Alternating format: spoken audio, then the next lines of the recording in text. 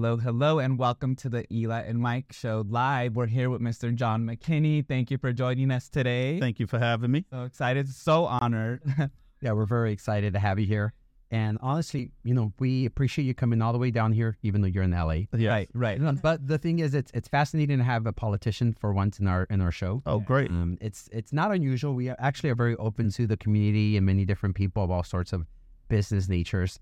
And I feel honored that you're here, especially knowing that you're a candidate that's going for the LA District Attorney position. Thank you for having me. I'm the one that's excited to be here. We're nothing, but we're trying to get up there with you. Right, yeah. But coming all the way down here from afar, we'd love to ask you a few things, and hopefully you enjoy this podcast with us. Yeah, I'm sure I will, and hopefully the audience will get some information about this DA's race, and maybe a little bit about how the criminal justice system works in general. So it should be a good hour. Yeah, sounds powerful. I love that. So you're running as for the LA District Attorney position, I guess against. I don't know if I want to say his last name, but I think you bring it up a lot, very often in your media. Mm-hmm. But that individual you're going against, what makes you believe? And again, it's a very hard question, but what makes you believe, as the current existing politician that you are right now, that the position that you have should be able to overrule or overrun what he's doing right now? Okay, first of all, I'm not a politician. Oh, you're not? Okay. No, in a sense I am, because the DA's position is an elective office, so you have to run for it. Okay. But I am a lifelong lawyer and prosecutor who just happens to have to run for office to get the job. It's a little different from some of these politicians who just run for office after office. Right. That's not what I'm about. Okay, perfect. Thank you for the clarity. Well, I think people appreciate that, because politicians are kind of low on the scale of admiration right now. And I want to do something about that, right? I want to raise the level of trust and appreciation that people have in their elected officials. Mm-hmm. I'm an everyman, and I think what distinguishes me in this race from everybody else is I grew up just like most of the people who are out there watching us now. I was born into a low-income neighborhood. Mm-hmm. I lost my mother at 2 years old. I then lost my father at 5 years old. 5 years old, I was kind of left alone in the world briefly until my sister stepped up and for all intents and purposes adopted me and raised me as part of her family. She was a single mother of 5 kids in the 70s, trying to do it all with a high school education. So she's my hero. She's an amazing woman. And I tell people she's the star of my old life story. I'm just the co-star in my old life story. It's beautiful. And what's her name? Aura Jones. Yes. That's Aura. That is so beautiful. It gave me the chills. Thank you for allowing me to say her name. Yeah, I appreciate it. Beautiful name, and it's like, she had like this aura to protect you over you and watch over you. That's it's so right. beautiful. So she is for me the angel, the guardian angel. And in some sense, I want to become that guardian angel for Los Angeles. Fantastic. The district attorney's job is to keep us safe. Yes. The current office holder is not doing that. Right. I know we can do better. I know I can do better, and that's why I'm running. And can we talk about that? The current, person in place of this position, it seems as LA, it's just a whole nother world now. It seems to be so dangerous, from hate crimes to homelessness. How are you going to step in, to look out for the city of Los Angeles? Because obviously right now it doesn't seem to be being looked at after correctly, Yeah, no, I agree with you. And if people would just think back 3, 4, 5 years ago, it didn't feel this right. We weren't perfect, but it didn't feel this bad. What we need is a reset. So on the day that I get sworn in, as soon as I drop my right hand, we're going into change mode. I really want to spark a revolution in how we understand and execute the criminal justice system in LA County. A hallmark of what I want to do is crime prevention, which no DA has really embraced before. We've got to get upstream to our young boys before they come into contact with the system. If we really want to make meaningful change, we've got to go get them when they're still innocent and when they can still be shaped as good citizens and as people who see themselves in the world beyond 25 years old. Got it. Long-term planning, focus on education, building a skill, whatever it might be. There's some efforts to do that now, but we can do better, and I think the district attorney can play a large role in that. So on day one, that goes into effect. I've got to repeal some of these bad policies that the current office holder put in place and replace them with common sense policies that are fair and just and proportional, but we can't allow criminals to run all over us. Right. Because they will if we let them. You're seeing that now. That's gonna come to a stop. It's all over the news. You can't even go shopping now, it seems like, in Los Angeles County without looking over your shoulder, that somebody might be there. It's very dangerous. It's very random. It used to be, and I don't know, I'm not saying this was better, but it used to be that you could predict crime. There were certain places you knew not to go. There were certain times you knew not to go certain places. Right. There were hotheads that if they live in your neighborhood, you could avoid, because it was like that when I was growing up. Everybody knew, what park not to go to. Right. Or you could go there, but not after 8 o'clock. Exactly. Now it's totally random. You could be shopping anywhere in Los Angeles, and something could jump off right next to you. And what's interesting about what you said, we actually know maybe about 5 people in our circle that actually people have invaded their privacy, have stolen things from their property. And you're right, it's not just specific zoned areas, it's everywhere. And it's unfortunate because they now feel unsafe. They don't feel something's good at their property. They have kids. So I feel like definitely a change in those policies that you're looking to do right now is going to be very important for our future. Because right now, let's be real, we go outside, we're on Rodeo in Beverly Hills, no more than maybe 2 minutes from here, the chaos already starts. Yes. And I feel like someone like yourself who is assertive and direct and want to seek the right answers from people and want to pass these policies is going to create that justice that we're seeking. And I will, and it will be for Beverly Hills, and it will be for Brentwood and Pacific Palisades, but you know where else it's going to be for? East LA and South LA. Amazing. Because the residents of those communities suffer a lot longer than the more affluent communities, because by the time crime bubbles up and reaches the more affluent communities, they have been suffering with it for a long time. Years. So we need to treat all our communities. We're all connected. I'll tell you, I've been to some places in LA County where I've talked to certain city councils about the violence in South LA and East LA, and I've heard, shockingly, oh, well, that's not our problem. Our problem is this. Wow. And I said, no. Right. If it's a problem anywhere, it's a problem everywhere, because your people don't just stay in your city. They work over here, they play over there, they go to restaurants over here, they drive through different communities. We're all connected. We got to start seeing it that way. Yeah, and it, I believe what you have for, LA County is you have compassion, and I feel that a lot of these, individuals in place, they don't have this compassion. Where does this compassion come from? I know you said your sister raised you. Did she kind of, show you how to be this compassionate person? Because you're looking after all of LA County. This is huge. It's not just one person. You're like, let's all connect and let's figure this out. Right. 10 million people in our county. Wow. We are larger than 40 states in the United States of America. I'm running for a countywide seat. This race is bigger than statewide races in 40 states in the country. Wow. But where does the compassion come from? Yes. This is a question that I've pondered, actually, over time, because I am incredibly empathetic and compassionate. I think it comes from the loss of my father. I already lost my mother. I have no memory of my mother, sadly. But my father, I do remember. And he, even though I was young, he was still that larger-than-life figure in my life. And when I lost him, it kind of rewired my sense of priorities about life. When other kids were sweating things that young kids worry about or teenagers worry about, it never seemed like a big deal to me, because I had this appreciation for life itself. And I carry that with me in the job I have today. I've prosecuted over 40 murder cases to trial. Wow. Over 50 killers in prison for killing innocent people.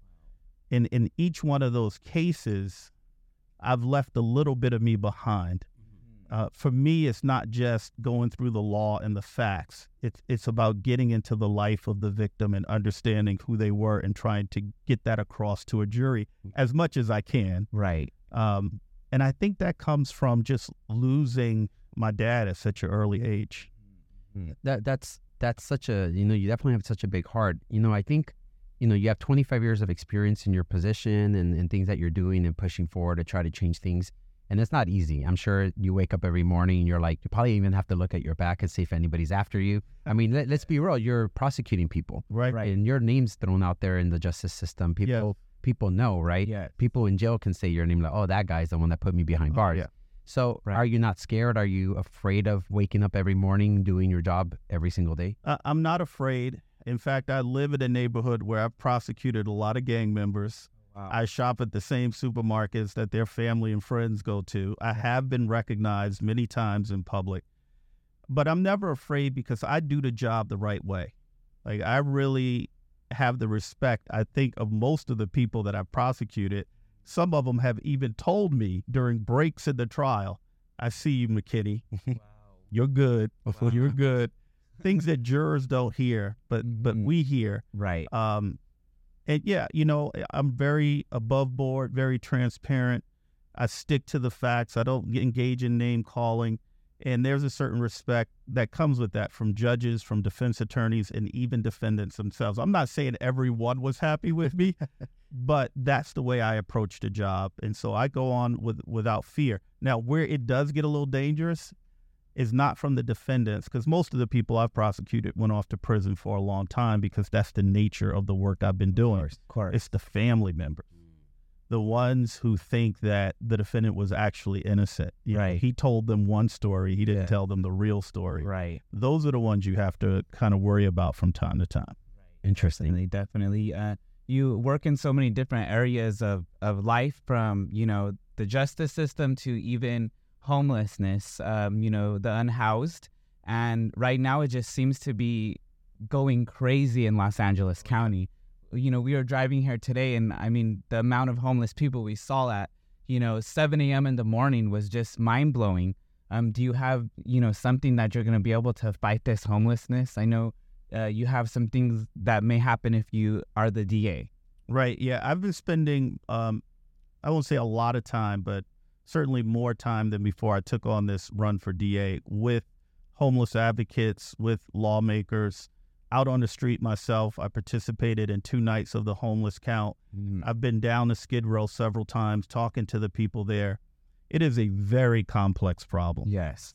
It is I think, humanitarian crisis of our day, with over 45,000 people sleeping on our streets just in the city of LA, 75,000 in the county of LA every night. And those numbers will probably go up. And the more money we spend trying to deal with it, the higher the numbers go. Right. The district attorney has to play a role here. And the role the DA plays has to be reflective of the person and the nature of the crime that the person engages in, or if the person is a victim. Because we see the unhoused in 2 ways. They come to us as victims. That gives us an opportunity to help them. They also come to us as defendants. And I've always said, being unhoused cannot be a defense to a crime. We can't criminalize the mere fact that somebody has no place to go or sleep. Right. But when that person engages in violence toward another person, threats toward another person, or goes into our businesses and wreaks havoc and steals, those are crimes that have to be prosecuted. Right. Now, strategically, we can prosecute those crimes by trying to divert or guide those people into a housing situation with some services, or we can prosecute them the traditional way. I'd rather push them into a situation where they can get the help that they need, or the resources they need to maybe go back home and reunite with their family or their church or whatever it might be. Amazing. Because we don't want to just wholesale lock people up. Exactly. That's a never-ending cycle, and that's not helping anybody. Right. But we have to confront it. Like, enough is enough is enough. Yeah. We deserve to have our public spaces, our sidewalks, our parks. And you don't have to go back too far to know that it doesn't have to be this way. Right. But the cat is out of the bag, running around, and we got to try to catch it. And I'm not going to lie. Totally. We don't even go to the parks anywhere anymore because we automatically assume there's going to be somebody homeless there. And it's not to be against the homeless individual. It's more of we don't know what their intentions are. Right. And again, it might be their fault. It might not be. So that's something thrown in the air. Parks, coffee shops, anywhere. I mean, outside, it's such a difficult thing, and I'm sure it's going to be a battle going forward trying to figure that out. Yeah. And actually, why do you believe that the numbers just keep going higher every year? You know, we put these individuals in place to protect us, like the DA, and it's just the numbers just keep getting higher, even though we're spending more money. Why do you think that is? I think there's several factors. One is that Southern California is somewhat of a destination for people who don't really have a plan for life. I think a lot of people come here chasing fame and run out of resources. I think that we as taxpayers are very generous and provide a safety net for people, and they know that. So if you're going to take a chance, it's not a bad place to come. Obviously, the weather makes it more conducive than, say, the Northeast. Of course. Mm-hmm. So I think all of those are factors that lead to it. But then, you know, we have some other structural problems here. We have housing unavailability, housing unaffordability that plays a role. The biggest driver, though, I believe, is drug addiction. It is the biggest driver of homelessness. We have some lax drug laws in California now. We've reduced the possession of all drugs to misdemeanors. And in L.A. County, we have a DA currently who will not even prosecute drug crimes as misdemeanors. Wow. So in some sense, we are encouraging more and more drug use. Wow. A lot of people might frown when I say this, but I don't believe that legalizing marijuana was the right move. Mm-hmm. Again, I don't believe in criminalizing small amounts of marijuana because we got better things to do than put people in jail for that. Yeah. But going so far as to make it legal and putting, you know, these weed shops in neighborhoods like South LA, they're starting to pop up all over the place. Right. That's inconsistent with the society that also recognizes that drug use is harming people, especially young people. And I'm out of my depth in talking about whether marijuana is a gateway drug or not. I know that debate goes on. Mm-hmm. I just don't see why it's necessary. Got it. You know what I mean? Yeah. Like even alcohol, we're stuck with alcohol. Right. You could go back to pre-civilization. Alcohol is just so ingrained in the fabric of every culture. You're not getting rid of that. Right. But we should be holding a line against these other drugs. Mm-hmm. And now I hear talk of just making all hard drugs legal. It will be a disaster. We've heard these drugs today are not the drugs of 20 years ago. Right. They are causing brain damage in people. Right. And then you wonder why there's so many dual diagnosed people on our streets who have brain damage and are addicted. Drugs are driving a big part of it. I have a family member. I won't name him, but he took a drug back when he was in high school, just twice. Never the same to this day and age. He's not even the same person. So I agree. The drugs we now create them in these and they're even right now. They're worse now. They're in laboratory, whatever they're playing with chemicals and who knows what. All they care about is making that money, whoever's selling it. But I feel like definitely doing something with that would help fix things, because I feel like the drugs kind of help lead way to the opening of every other crime that has happened. Because I personally don't, and I could be wrong. I'm not in the legal system like that, but I assume that drugs allow the perception of certain people, like criminals and future felons, to just do what they want to. Because I feel like the drug kind of numbs their minds, and they're kind of like, oh, it's okay. I'm not even here right now. So I feel like controlling that substance abuse, or at least removing the hard drugs, and maybe like you said about the marijuana and maybe the smaller drugs, to just be like somehow minimized or nurtured differently, so that it doesn't become so atomic, right? Like all of a sudden it's accessible everywhere you turn. Right. Yeah, I agree that drug addiction drives a lot of crime. A lot of the theft crime that we see, especially by the unhoused, is driven by their desire to get that next hit. And it's not for them, it's not to get high anymore, because their tolerance is so high, they don't feel the high anymore. Right. They're trying to avoid feeling sick. And for them, that drug now is medicine. So they'll break into your car, they'll crawl under your car, cut off parts of your car, they'll go into CVS, they'll do whatever it takes to get that medicine, quote unquote, to avoid feeling sick. And one of the biggest problems right now, I believe, and correct me if I'm wrong, is the fentanyl. Yes. Is that correct? Fentanyl deaths are up over 1,000% since 2016. Oh my God. It's in everything now. And it's the number one killer of young people. It's the number one killer of people on Skid Row. And it's killing people so quietly. You remember the 80s and 90s when we had the crack cocaine epidemic. Right. That was a noisy kind of crime syndrome because it was playing out on our streets. You had gangs shooting each other. There was a lot of ancillary violence around that, and it fostered this sense of crisis. But fentanyl is killing people quietly. You're right. You know, people are just coming across bodies laying in an alley.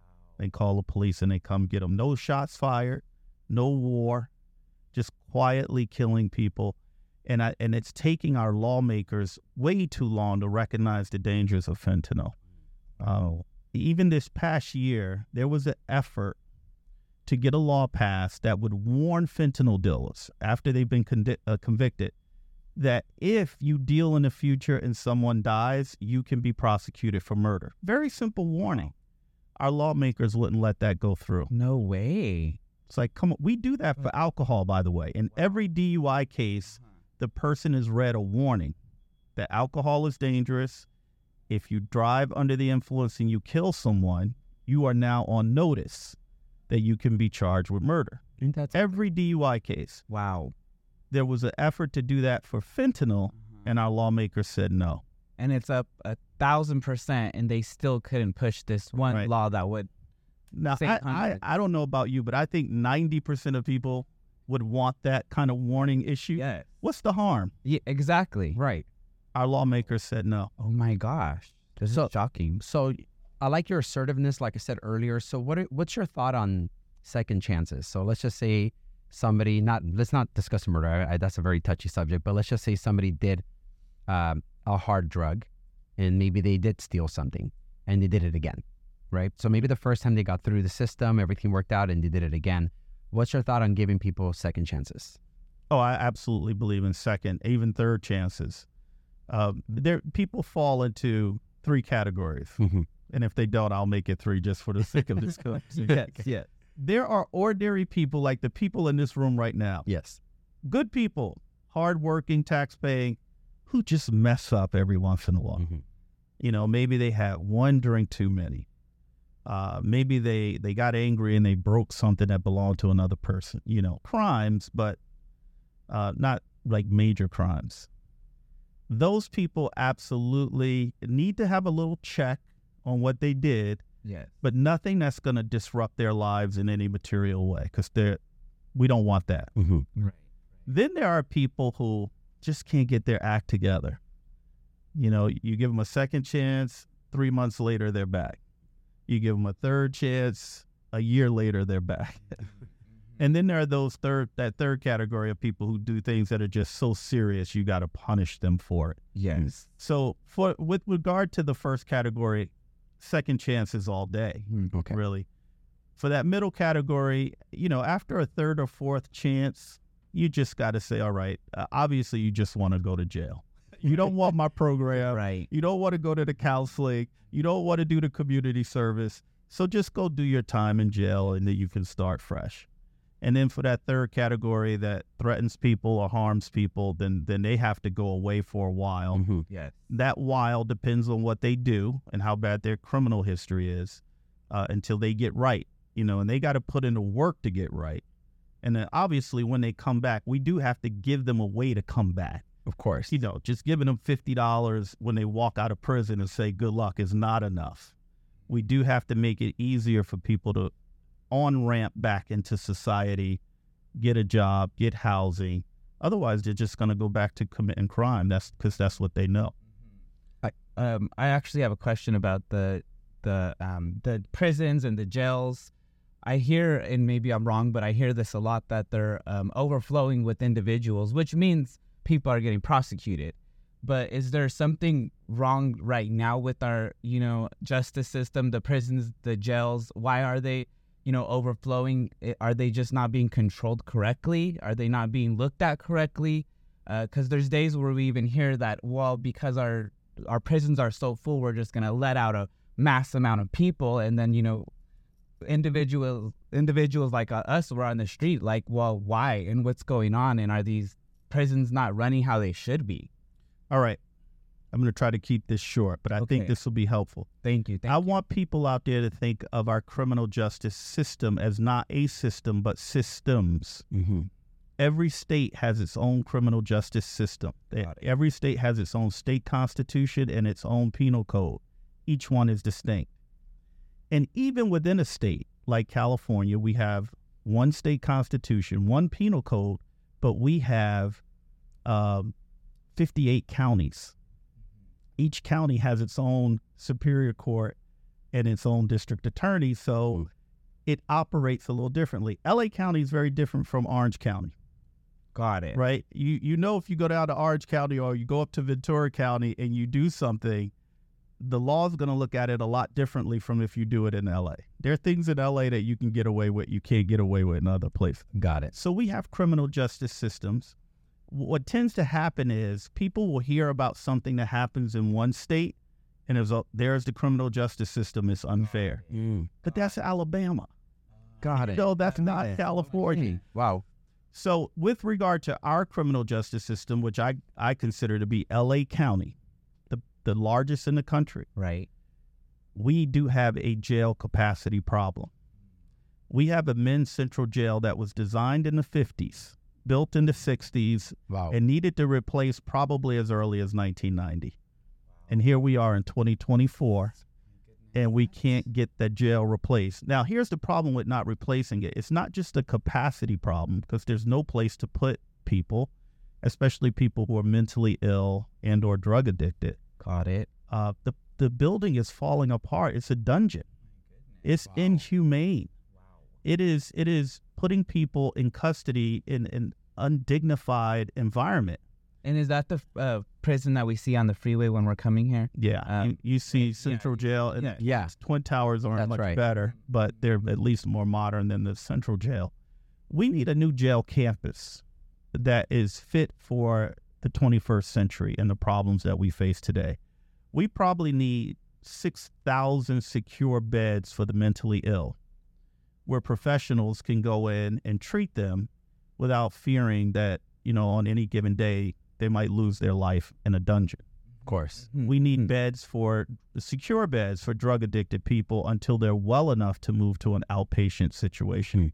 Right. These are things that we all say we want and expect from our criminal justice system, and I think in LA County we pay for. We're very heavily taxed here. Mm-hmm. But our lawmakers don't find a political need to deliver. So something is going to have to change amongst the people to tell their elected officials, especially the border supervisors, the 4 women at the moment who control the purse strings for LA County. You need 3 out of 5. They've got to be convinced that we need a new jail, that this is just ridiculous.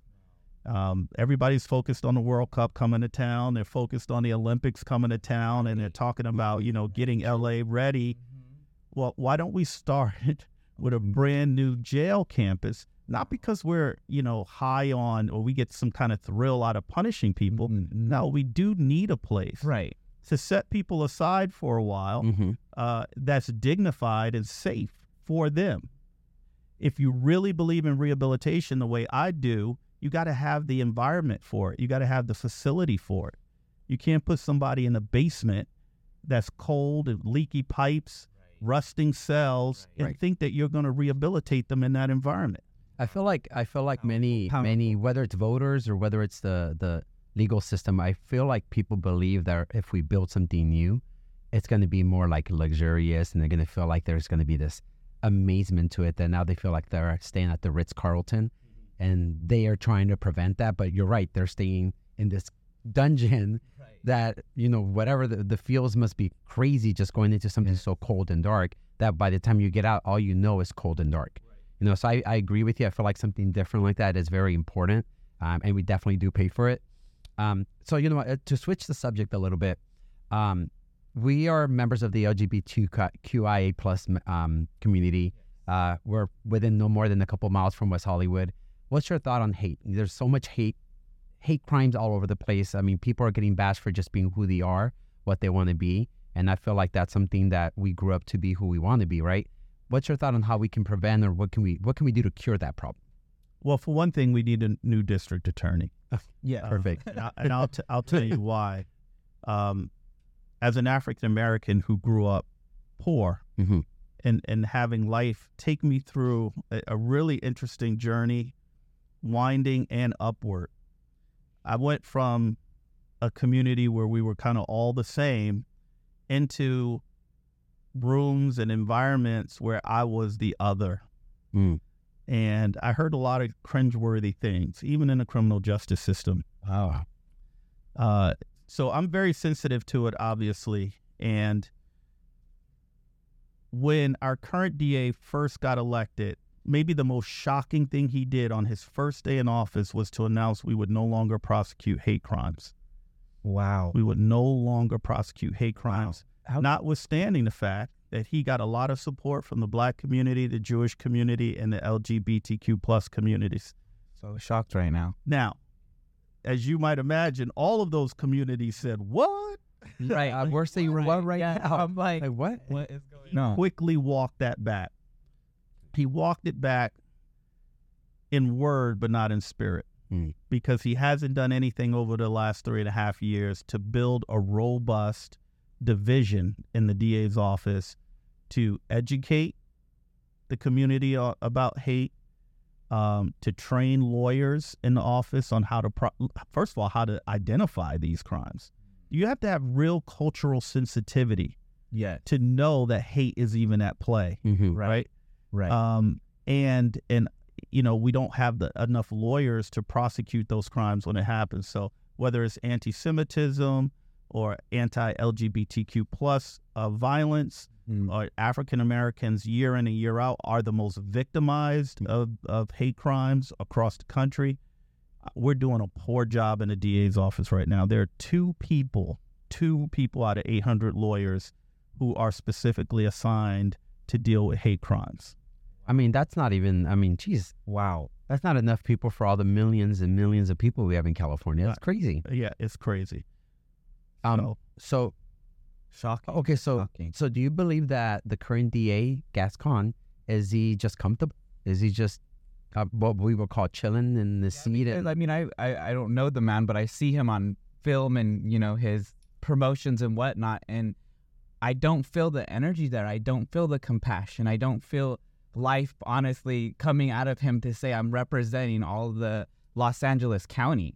Right. Yeah, no, he seems very robotic in the role. Yes. And the reason for that is he is not a lawyer. He's a lawyer technically. He's not a prosecutor. Got it. Mr. Gascon is a law enforcement administrator. He grew up in the LAPD. He became a top administrator there. He left, became chief of police of a couple of other cities. Got it. And then one day somebody just appointed him to be the DA up in San Francisco. Despite the fact he never worked for a DA's office, he never prosecuted any crimes. In fact, he never did anything as a lawyer. He got his degree, he passed the bar, and did nothing else. Oh, wow. So when you take someone like that and put them in charge of the largest local prosecuting agency in the country, which is LA County, Right. you're setting them up for failure, number one. Even if, and I'm not saying he does, but even if he did have the best of intentions, Yes. he's not capable of doing the job. Like Malcolm Gladwell said, right? Everyone becomes an expert after they put 10,000 hours into their craft, right? Amazing. He didn't put in his 10,000 hours, and it shows. And it shows. And so he does. He comes across as kind of cold and disconnected and unempathetic. Right. And I think it's because he's in a foreign space. He's in a space that he doesn't know how to navigate. Wow. Sounds like we're putting a how do you call this? We're putting an accountant to do a surgeon's job. Like what in the? How is that even possible? The best analogy. It's the best. Is if you needed open heart surgery. Yeah.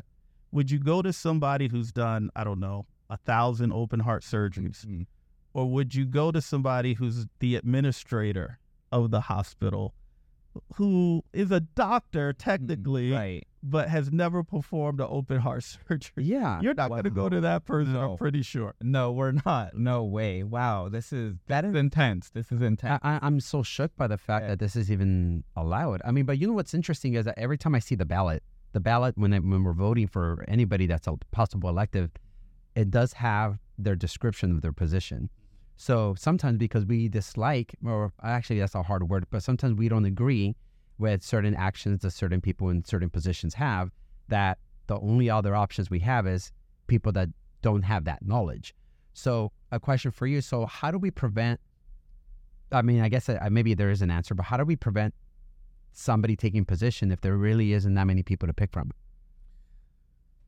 Well, a big part of what we need to do there's certain jobs, elected offices that are very, very important. Sheriff is very important. Mm-hmm. DA is the most important in my view. Yes. And then, your board of supervisors, Mm-hmm. most people don't know anything about. Maybe sheriff, they've know something about. But most of the other ones, they just go based on very little information. That's why this podcast is so good this morning. Thank you. But yeah, they'll look at the name sometimes. And if it's a certain ethnic sounding name, maybe they vote for that person because they identify with the name. Right. Sometimes they look at the little description under the name and they go, oh, I like that. Mm-hmm. And you could be voting for the worst possible person that way. In this particular race, there are 12 people on the ballot. Mm-hmm. And I'm pretty sure most voters will have never heard of at least half of them. Right. And that's a problem. So as much as I hate to wag my finger at people that I need to vote for me, we have to do a better job as citizens to understand what's going on in our own communities. I feel like I agree with you. I feel like us as citizens, I'm not going to lie. I'll even agree. I voted for somebody maybe 15 years ago. I never paid attention. I'm like, I just don't like the current guy. Yeah. And I just voted the for. name just matched. Yeah. And I think a lot of voters just roulette the fact of, I'll pick this guy because I just like the way the name sounds. I'm not going to disagree with that. Right. I've even done this is horrible, but again, it was like, I mean, let's 10, be real. 15 years when also I didn't know. It was like A, B, or C, literally. And I would do like C. I'm like, oh, that one just worked. You know what I think? And again, this is just me as a citizen's opinion, but maybe putting some kind of website, some link underneath their name where people can go and say, all right, let me see what this guy's about. Make it so dumb-proof so that people can actually go, all right, let me see what this guy's about. That's actually a great idea. That's very innovative, especially since we're doing mail-in ballots now. Right. Now, it's kind of hard to do research when you're at the polling place and people are lined up behind. Well, that's difficult, yeah. When you get that paper ballot, why not have a QR code Agreed. that goes to the candidate's website? Absolutely. Powerful.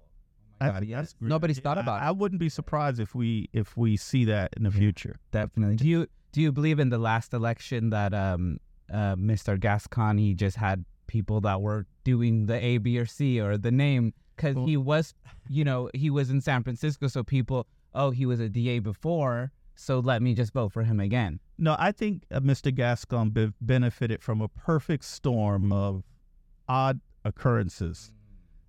It became a change election. This was the summer of 2020. You remember there was COVID, there were uprisings in the street. Wow. Absolutely. George Floyd was killed, and that affected the whole world. Right. And if you were an incumbent, especially an incumbent DA at a time when police were being assailed for attacking the community and not being held accountable, and our DA had not prosecuted many police officers for on-the-job violence, and people just thought, we need a change. Yeah. And despite the fact that she was a historically elected, first-time woman, first-time African-American DA who served 2 terms with distinction, and her second term, no one even bothered to run against her. She was perceived as doing such a great job.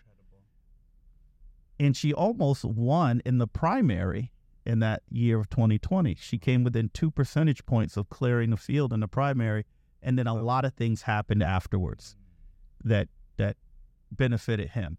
But I say to this day, very few people went into the polls or opened their ballot and said, I want to vote for him. They just voted for him because he was the other, and it became a change election. He kind of backed into the job.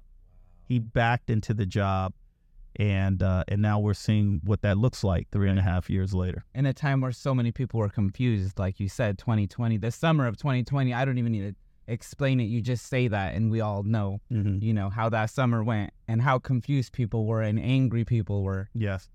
Very. You know, before you came here, I was we did some research of you, but you're so humble, and now I know why I think you would do very well in this position, because you have you're living in this natural habitat of not everybody that lives in LA.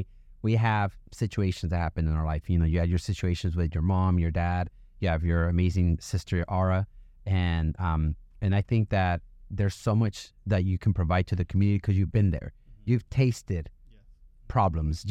You're still tasting them, because now you're running for a position that allows you to maybe fix the problem so that it doesn't happen to other people, or at least help them get out of it. And I think that's very difficult, especially for certain people that feel privileged to just feel in that position because they're just maybe the names known a little bit more in certain circles, or they're getting money. I mean, I'm not saying too much about that, but maybe they're getting money from the right pockets. But I feel like you're not influenced by power or money. I don't feel that energy from you. I feel like you are just a real humanitarian that wants to fix a problem. You know, you just gave me chills when you said that, because that's exactly how I feel. I'm not running for the title. I'm not running to be famous. I'm running because I want to roll up my sleeves and fix some hard problems. And maybe fix is not even the right word. I'm running to make those things better, because there's some problems that they're not really solvable, but they're manageable. Yeah. And I want to get in there and try to manage some of these problems so we get better outcomes. And that's really why I'm running. If you talk to the people that I work with, they held a vote at the DA's office of all the deputy DAs. And over 500 had an opportunity to vote. 355 voted. I got 64.7% of the vote out of 12 candidates. Wow. Which is kind of unheard of. Wow. So 64.7% of my peers voted for me to be the next DA. Amazing. Because after working with me for a quarter of a century, they know me, they know my heart, they know my work ethic, they know my integrity, and I'm the kind of leader that they want to follow. The current office holder got 6 votes out of 350. Is that something? Wow. I am just, mind blown. So I think that's right. And if you ask people in the DA's office about me, a lot of them will tell you, I support John because he's running for the right reasons. That's the phrase that I keep hearing over and over. He's running for the right reasons. He's not a stepping stone to anything. Again, I'm not trying to get a title.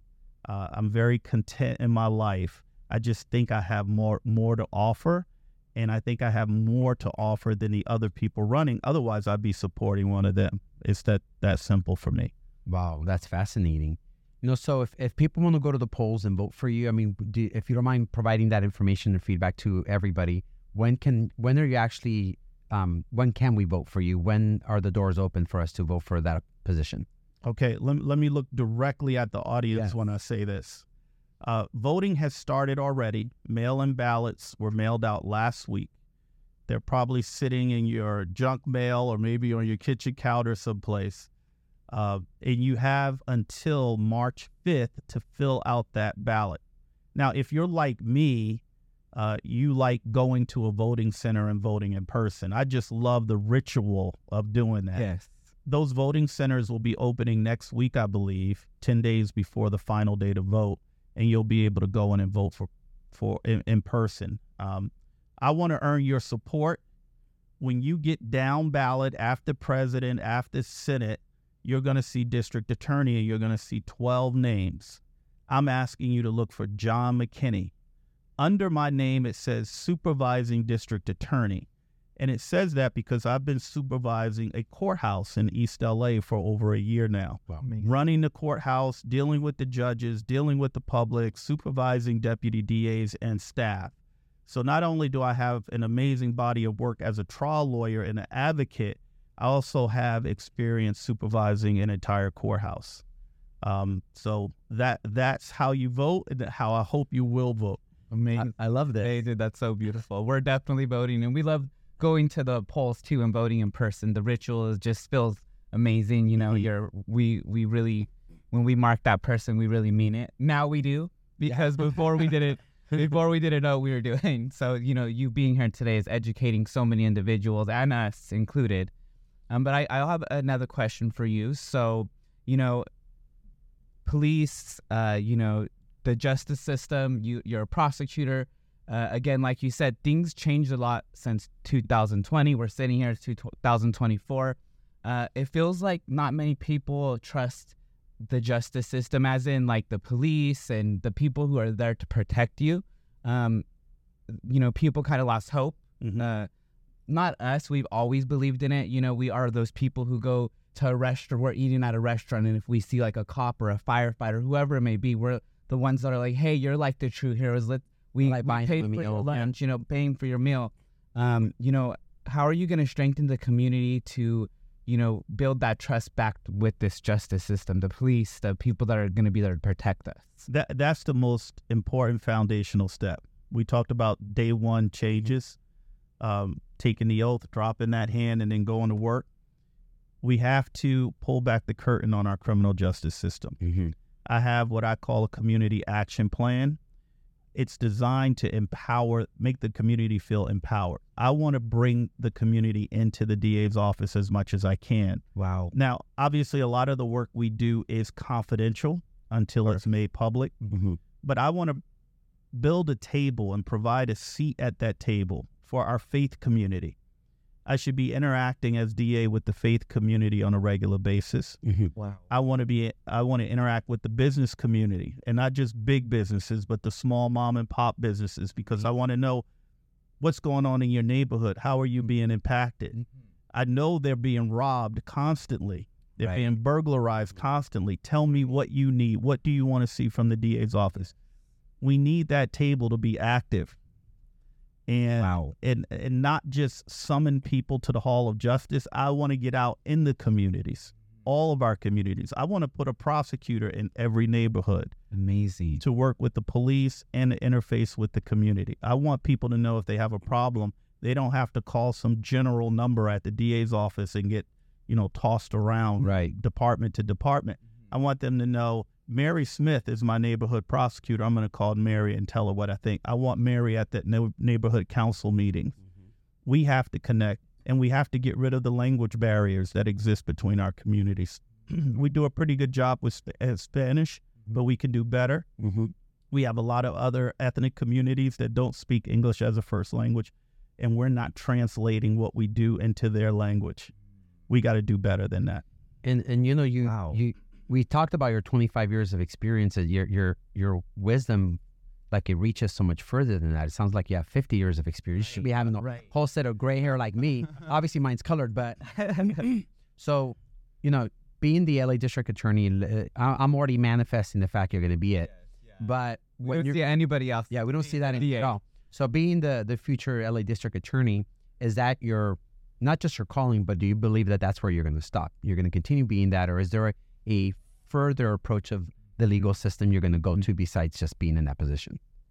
Well, for now, that's my goal. Okay. And there's a lot of work to be done there. And I'd be so honored if people gave me the opportunity to do it. And someone asked me, you know, is there some possibility that you would run for office beyond that? And I would never say never. If I thought that I could do some good in a broader way, it would be selfish of me to say no. But, you know, that's so far from where we are today. I just want to become the leader of the organization that I've, in a sense, been a leader of, not the leader, but a leader in for a long time now. And now I do feel like, without overstating it, it feels like destiny to me that I would start off in a neighborhood that I was born into, grow up in an environment immersed in crime, become a crime fighter, and now seek leadership of the largest local prosecuting agency in the country to fight crime on behalf of victims and on behalf of the public that we just want to live our lives. We want to have a good time. You know, we want to be able to go out, walk the neighborhoods, wear whatever we want to wear without fear of having to leave it home and hide it because somebody might come into the house when we're not there. That's not how civilized people should live. Mm-hmm. We shouldn't have to go to stores and see everything locked up and have to press a button and stand there for 10 minutes until somebody. It's ridiculous. Right. Truly, I mean, we're literally sitting in Rodeo Drive. Our last office was on Sunset Strip, and these are some of the world famous destinations of the world. And again, we can't even enjoy ourselves. We're dressed up in suits and we're running into our offices, or like we said earlier, coffee shops. For ourselves, we're real estate agents and loan officers, so we actually are planning, once we have a great amount of funds that we can donate to the actual community, we want to do that, but we want to do it and involve the justice system. We want to be able to help clean up these streets and have, more police officers or enforcement. But like you said, that work with the community, everybody trusts each other. But we see this vision. We see LA coming back to where it used to be, pre-COVID, where again, yes, it's LA and we kind of know where we need to be at night, or, how to protect yourself. But it's just so crazy nowadays. We can't feel like that anymore. So we know with the right, people in place like yourself for DA, that the world can change here in Los Angeles County for the better. Oh, we can definitely come back from this. Yes, I feel it. We've done it before. Things were pretty dark in the 90s, and we came back in a big way. Yeah. We can come back, but it's going to take resolve. Right. And people have to have a certain fortitude to deal with difficult problems. Compassion alone doesn't get the job done. You've got to have a certain fortitude, because compassion isn't always soft. Right? Sometimes compassion has a tough edge of expectation to it. And there's some people who aren't built for that, and that's fine. Let the people who are built for that do it. Definitely. And we're talking about whether it's the homeless or drug addicts, feeling sorry for them alone is not going to get it done. Our young people who are at risk, feeling sorry for them because maybe they lost their mother and or father, is not going to get it done. I needed expectations. I needed goals. I needed structure. I needed discipline. Right. Because people just feeling sorry for me because I lost my parent and making excuses for my behavior wouldn't have landed me in this seat today running for DA. Wow, that's powerful. That's powerful. You also talk about the Mamba mentality. Oh, yeah. And I love that. I love that because it really connects with, individuals like us. We have that type of drive as well, the Mamba mentality. Can you talk about that a little bit? Well, yeah, we had a debate the other day. Yes. And on the way over to the debate, I saw the unveiling of the statue. It was a very moving moment. But yes, we saw that, incredible woman, very brave person. And so I got to the debate, and the moderator said, okay, everyone introduce yourselves. And I'm sitting there listening to every candidate say the same thing. Yeah. I'm so-and-so. I've been a lawyer. So, and I'm tired of just stating the same platitudes. Yeah. And Kobe was on my mind. And I was like, what if we had a DA who attacked the job with the same passion as Kobe Bryant did everything in his life? And I gave that introduction where I talked about bringing the Mamba mentality to the DA's office, and that relentless pursuit of justice on behalf of everybody, whatever that looks like. Sometimes that means dismissing a case because the evidence just isn't there. And then sometimes that means pursuing a very serious sentence for somebody because they did something very, very bad and horrific. But whatever justice is, attacking it with fervor and passion, that's the Mamba mentality. Yeah. I feel that. It's exactly what Ali needs, right? Yeah. And you know what? I'm a big believer in things that happen in the world for people. I feel like there's people feel very victimized. I feel like people feel that, some people, right? They feel like things happen to them, but I think it happens for them. I feel like we learn from our own experiences, like even things that are going on in the community right now that you're going to be fighting so hard to fix.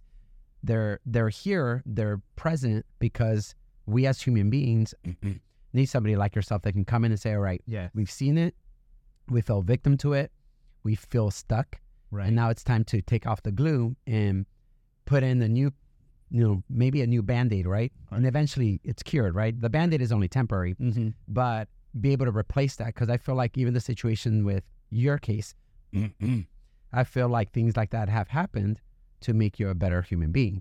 We wouldn't have you here in your position looking for what you're looking to do without the situations you went through. At least I believe that. Mm-hmm.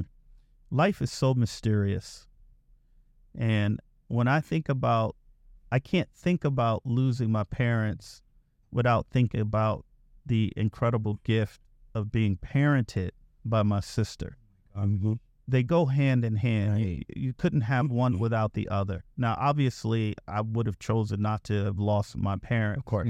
But when those things happen in life, whether you believe in God or the universe or whatever you believe in, usually will make another way for you. Wow. You know, that's it. Wow. If everyone took a moment to think about the bad things that happened in life, there were some opportunities that came along. Now, whether you avail yourself of those opportunities or not is on you. Yeah. But usually there are people who will step up and fill voids. And that's the wonderful thing about people, even strangers. I talk mainly about my sister, but there were other important people in my life too, who might have only shown up for a month or a year, but in that period of time, they did something to help me. And of course, I'm trying to give back by doing everything that I can to be a good person, and now to seek this position where I could do a greater good. Amazing, amazing. Love that. Thank you for sharing that. That was very deep, so we really appreciate you. And honestly, we appreciate you coming on our little Eli and Mike show. We really, we're making history here, guys. Yes, So John, if you can let everybody know where to find you, how we can make this a way that we can connect with you on social media. Yes. Okay. So here it goes, everyone. You only have about 2.5 weeks left to vote. You only have about 2 weeks left to really help me. And you can help me by making a donation to my campaign and or sharing this podcast with your friends and family, or just telling them about me. If you want to learn more about me, you can go to my website at McKinney4LA.com. That's McKinney4LA.com. But I'm far more active actually on Instagram. Okay. That's kind of my headquarters on the social media platform. And that's at John McKinney _. John McKinney _ for Instagram, Twitter, and Facebook. Amazing. Fantastic. Okay. Yeah. Well, John, thank you so much. It was an absolute pleasure to have you on our show. My pleasure. Much more, I'm not going to lie, more than what we expected. I mean, just because legal, you start thinking about Be a little the guy. dry. Yeah, it could be very direct. You were a lot of fun. So I appreciate the honesty, and you got voters out of us. So I appreciate you very much for everything. So to the next DA of Los Angeles, thank you for joining us. Thank you for joining. Thank you so much. Okay, so before we go, we have to stress the fact that whether you're old, whether you're young, it doesn't matter. You have to make sure that you get out there, you vote Mr. John McKinney for DA, District Attorney of Los Angeles. Yes, absolutely. So very, very important, March 5th. Do not miss the opportunity. You are a citizen of America, of California. You need to figure it out, because otherwise you're going to let somebody else run the system for you. And I'm sure you're very unhappy how it is. Figure this out by voting for the amazing John McKinney. He's here, present, ready to attack those problems you see on your street. So don't deny the fact that you belong to live in a very good place. So vote March 5th. Don't miss it.